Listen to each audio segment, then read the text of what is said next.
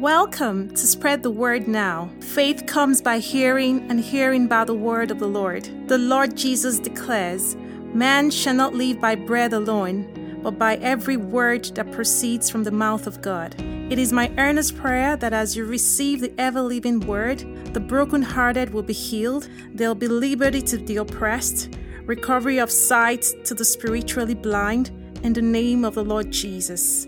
I pray that the words you hear will not be persuasive words of man's wisdom, but in demonstration of the Spirit and of power, so that your faith will not be in the wisdom of man, but in the power of God.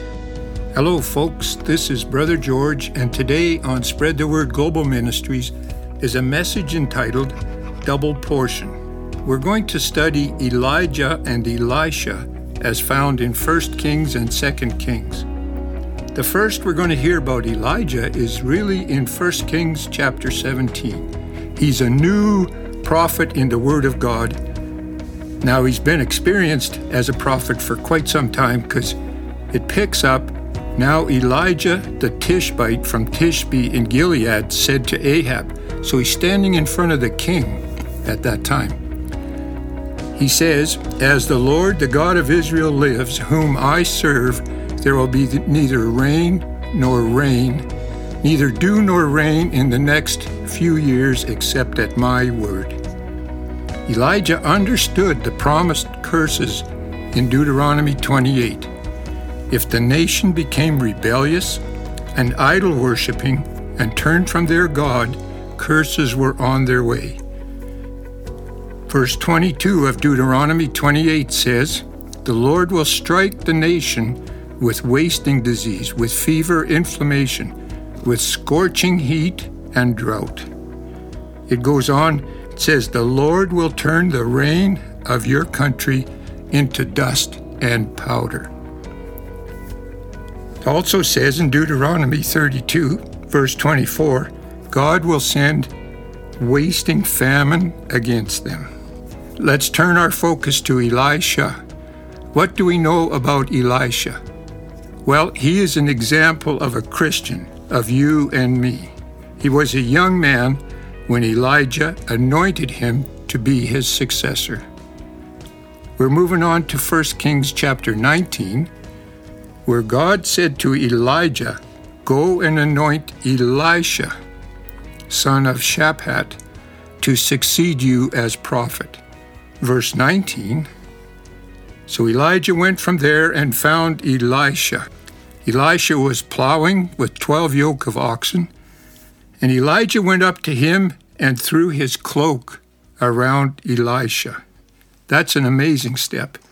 It continues that Elisha offered a burnt offering to the Lord and then set out to follow Elijah and become Elijah's servant. Now, God, through His Holy Spirit, has called us, you and me, a man or a woman or a teenager or young or old. God has called us. We are chosen, and through the work of Jesus on the cross, we are given a robe of righteousness. It's more beautiful than Elijah's robe that he put over the shoulders of Elisha. It's more beautiful than Jacob's robe of many colors that he put on his son Joseph.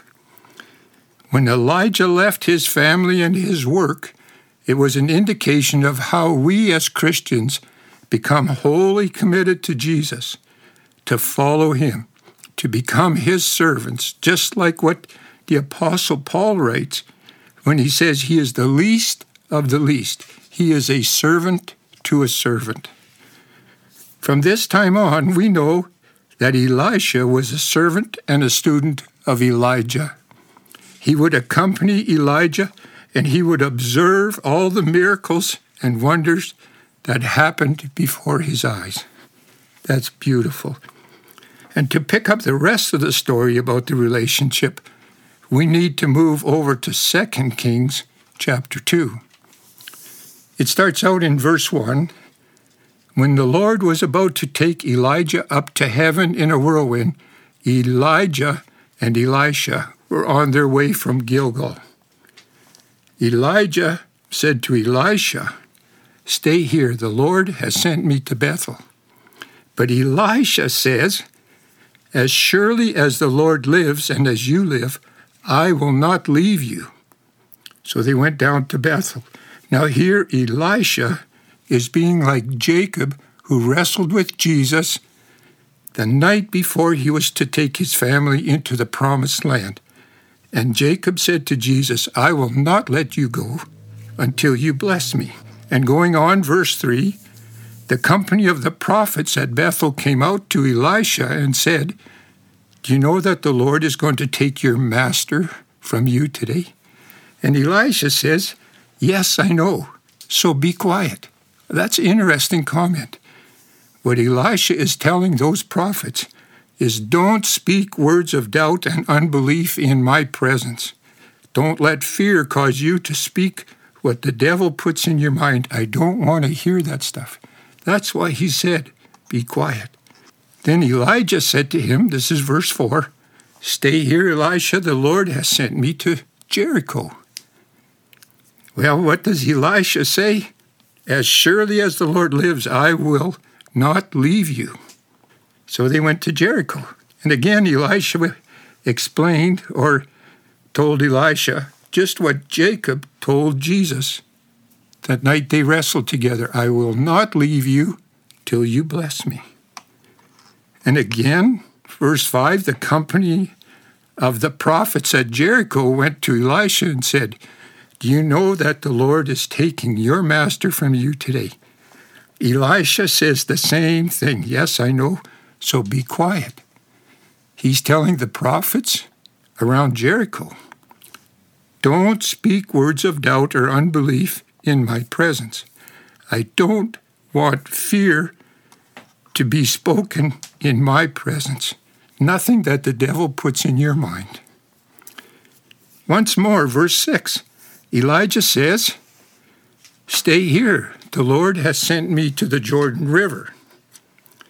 Elisha replies, as surely as the Lord lives, as you live, I will not leave you. So the two of them walked on. And again, Elisha was being like Jacob, saying, I will not let you go until you bless me. Now they're at the Jordan River, verse 8. Elijah took his cloak, rolled it up, and struck the water with it.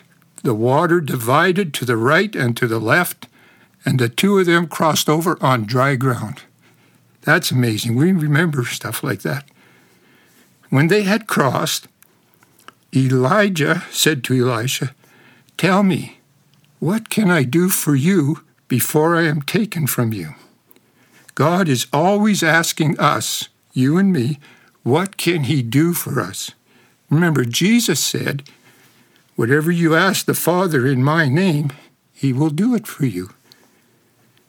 What did Elisha reply? Elisha said, let me inherit a double portion of your spirit. Now that is amazing.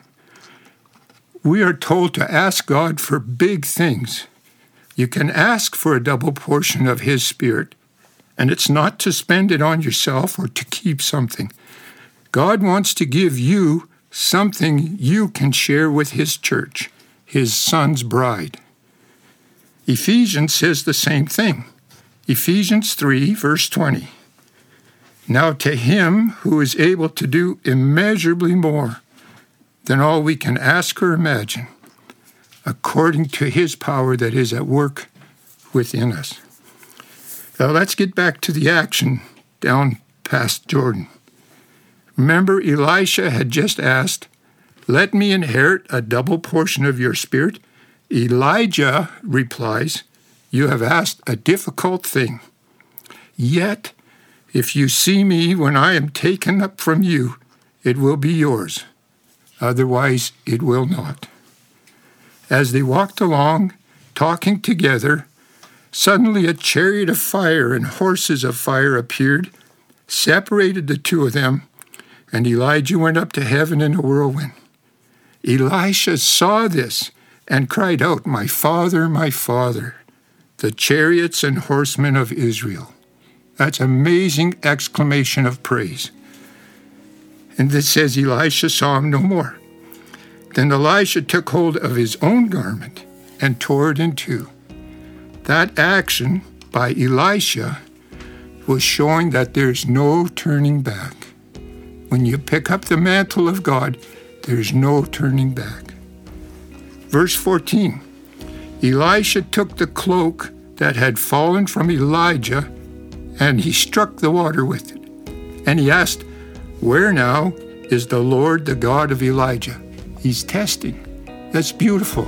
Feel free to test God, to just check it out. When he struck the water, it divided to the right and to the left, and he crossed over.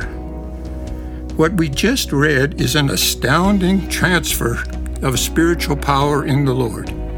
We can do the same today by laying on of hands in prayer.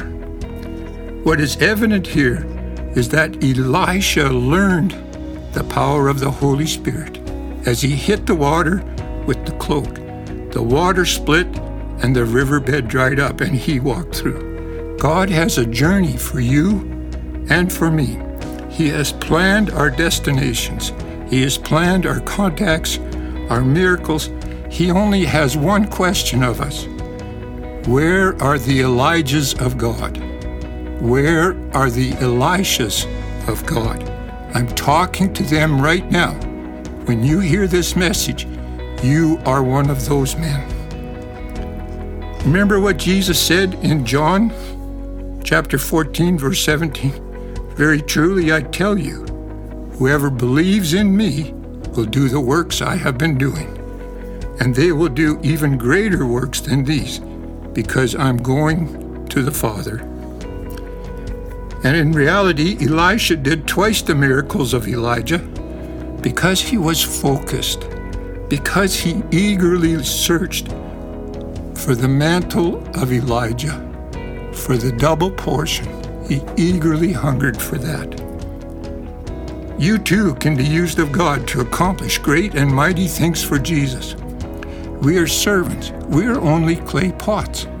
The Holy Spirit takes hold of our handle and pours us out. At the same time, He's pouring Jesus in.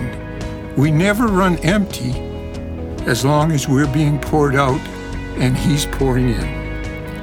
Ask and receive a double portion of the Holy Spirit that was upon Elijah.